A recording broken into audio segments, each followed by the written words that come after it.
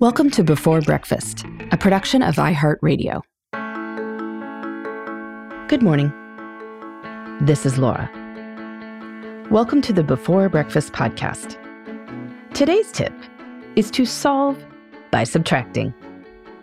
In life, our bias is often to add, but taking away can be just as useful. I recently read a fascinating book by Leidy Klotz called Subtract: The Untapped Science of Less. Klotz has built his career studying how people approach problems.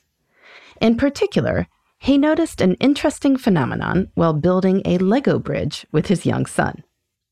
The two sides they had constructed were uneven, so Klotz went to grab an extra brick for the short side. As he was doing so, he saw that his son had taken a brick away from the tall side, which, of course, solved the problem just as easily. He wondered why he had automatically thought to add a brick. He put this same test to various other people and found that the overwhelming human bias is to solve the problem by adding a piece rather than taking one away. This is an interesting bias because in many cases, subtracting seems like a better solution. Fewer materials cost less than more materials. When it comes to things that take time, time is an absolutely limited resource. When we add things to our schedule, we cut off the opportunity to do other things. Klotz cites examples in his book from the real world, where subtracting wasn't the obvious solution, but turned out to be a better one.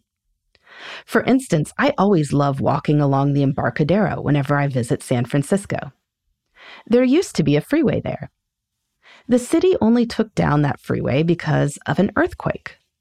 With all the traffic and congestion in San Francisco, getting rid of a road might seem a bit crazy. And yet doing so massively boosted property values and use of the San Francisco waterfront. Yes, traffic is bad, but traffic is always bad. People figure something out. In any case, when you know that the bias is to add rather than subtract, you can take steps to counter that bias. This has obvious ramifications with new products. Rather than add more features, maybe things would work better if you took some features away and made the ones that remain really awesome. When you think about adding something to your schedule, think first about what you might take away. Perhaps people are missing deadlines with a project. Rather than schedule more check-ins, maybe you should cancel as many meetings as possible, so people have time to do their jobs. Maybe instead of sending more emails to employees about the various benefits they could be using, you could limit this down to one email, so people have time to use their benefits, rather than sorting through their inboxes. Rather than making forms longer to get more useful information from applicants, make them shorter, so people can answer a few questions well. That can give you useful information without confusing things. I have often noticed this with writing. I like to think that I already write tight, and yet whatever I have said is almost always better after I have subtracted 10 to 20% of the words.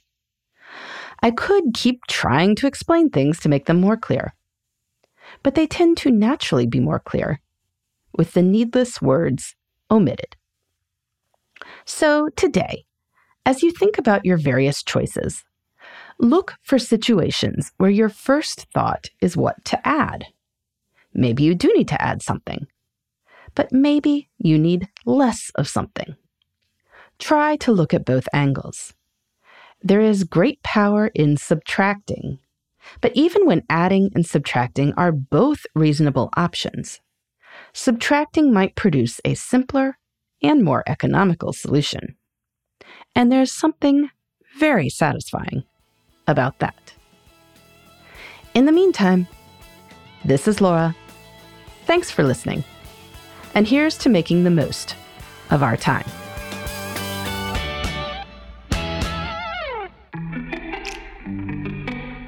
Hey, everybody.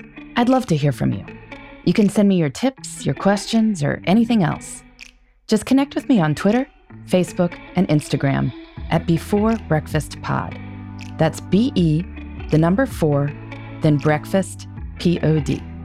You can also shoot me an email at beforebreakfastpodcast@iheartmedia.com. That Before Breakfast is spelled out with all the letters.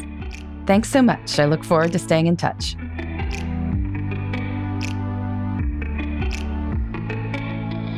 Before Breakfast is a production of iHeartRadio.